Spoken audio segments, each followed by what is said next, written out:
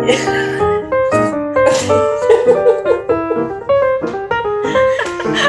I've ever done that to anyone in my life. Did she do what she said? No.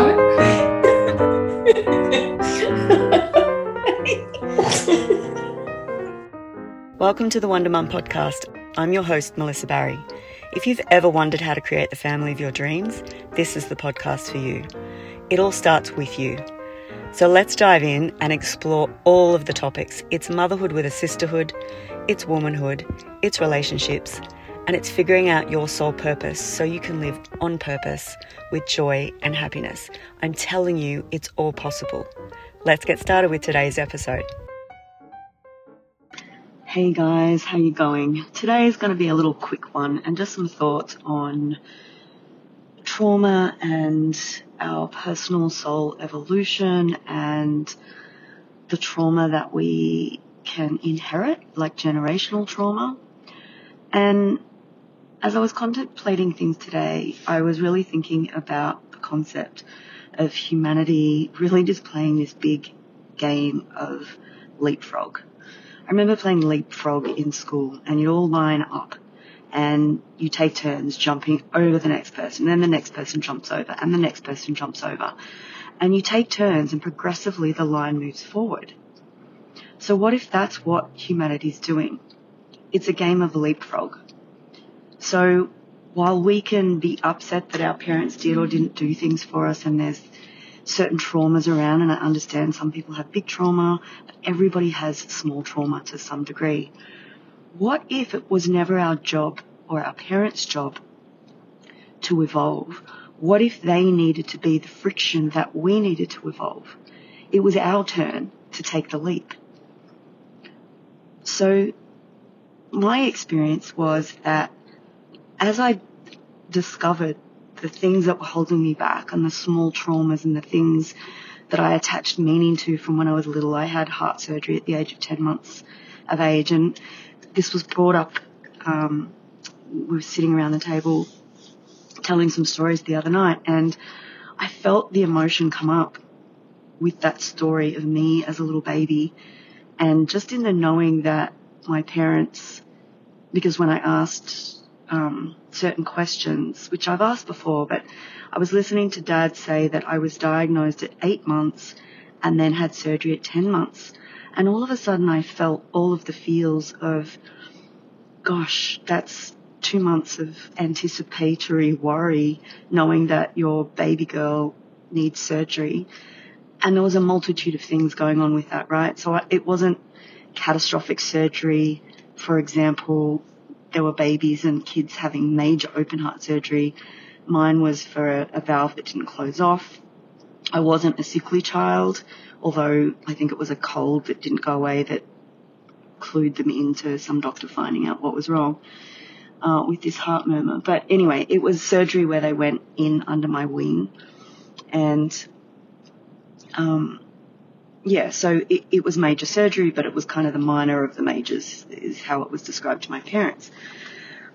But as I felt emotion welling up into me and contemplating what I must have tuned into, like I would have been aware and feeling into that worry, knowing that something was going to happen, but not really knowing what it was.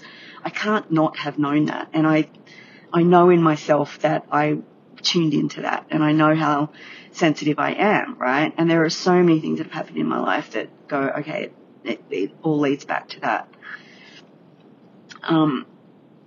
And as I felt this emotion come up and was thinking about, yeah, okay, that's 2 months in knowing that they were going to have to put their little girl, under the knife. Not only that, in that era, parents weren't allowed to stay overnight with you in the hospital. So I sort of had this other perspective on it, and I knew that, and I knew there were lots of abandonment issues around that.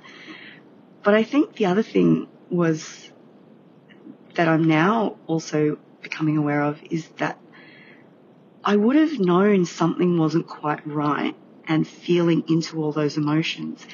And then what followed was I was left in this foreign place. Now I know it was it was necessary and required. I don't have issue with that.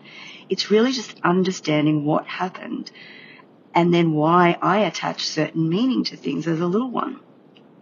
Meaning that when things don't feel right, I can sense that something's not quite right, and I can go into this whole panic, or certainly in years gone by, that, is something catastrophic going to happen? Am I going to be abandoned? Am I really lovable and worthy? So there was a lot of issues that I know in my,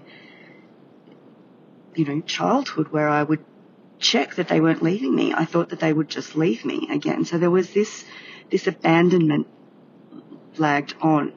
I've also come to know with human design, and I knew it anyway, that touch is really important for me. And Mum came from a family where, they weren't very gregarious in terms of not a lot of vocal I love yous.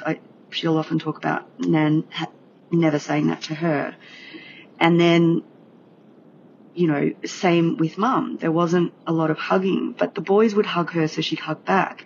So I would observe this and, again, feel this lack of worthiness around, or I used it to validate what the story I'd already told myself, that I wasn't really wanted or loved, and yet nothing could be further from the truth. But anyway, my point was that in contemplating all these different things and understanding things and feeling like there were certain things you weren't getting from your parents that you really, really needed, maybe what you really needed was to not get that so that you could explore and have this, quantum leap in personal growth, because humanity needs the quantum leap in personal growth right now. So this is this leapfrog thing that's coming to me, is that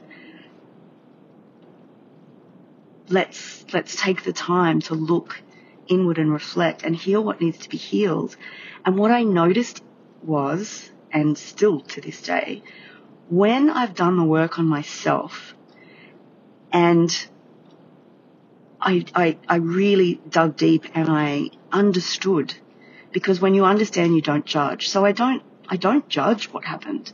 My parents did the best that they could do with everything that they had, and I know that they love me, and I've cried tears over how devastated they must have felt putting their baby girl into hospital and having to leave her there overnight and having major heart surgery, etc. Mum was there every waking minute, etc. I get all that. But in doing the work on me, I know that I'm also evolving my parents, even though it's not my job to evolve them as in to demand that they evolve, because I think each generation has a role to play. If we're all one spirit, right? Think of it that way. So mine is not to demand that they get it or that they understand. My role is for me to get it and for me to understand and for me to heal and for me to not pass on this generational trauma to my own children. But what happened was, when I liberated myself, I liberated my parents, and they, in fact, told me, Mum in particular, everything that I wish she had said when I was younger. Now, I got interrupted on the day that I was recording that, but what I wanted to say in completion of that thought process was that, we can have ideal parents, but we can still have small traumas. It's really got nothing to do with our parents or blame, and that's certainly not what I'm trying to say here. What I'm talking about is our ability and our responsibility to own our particular story and to understand what stories we started to make up because of events that happened or because of things that were said or not said. So if, for example, a parent is not a demonstrative parent, for example, because that's not in their design, but the child needs that, there's going to be a sense of lacking from the child. And this is the other piece that I'm really loving about human design, and utilizing that from a parenting perspective to get better understanding of yourself and your children. And as an adult going into this journey, just understanding the power that we have when we dive into our own stories to understand what those little traumas are and how to release them and how to start living the life that we really want to live. So that's it for today, and thanks for staying till the end, and I'll see you on the next one. Hey guys, thanks for staying all the way to the end. If you've been loving what we're sharing, don't forget to subscribe.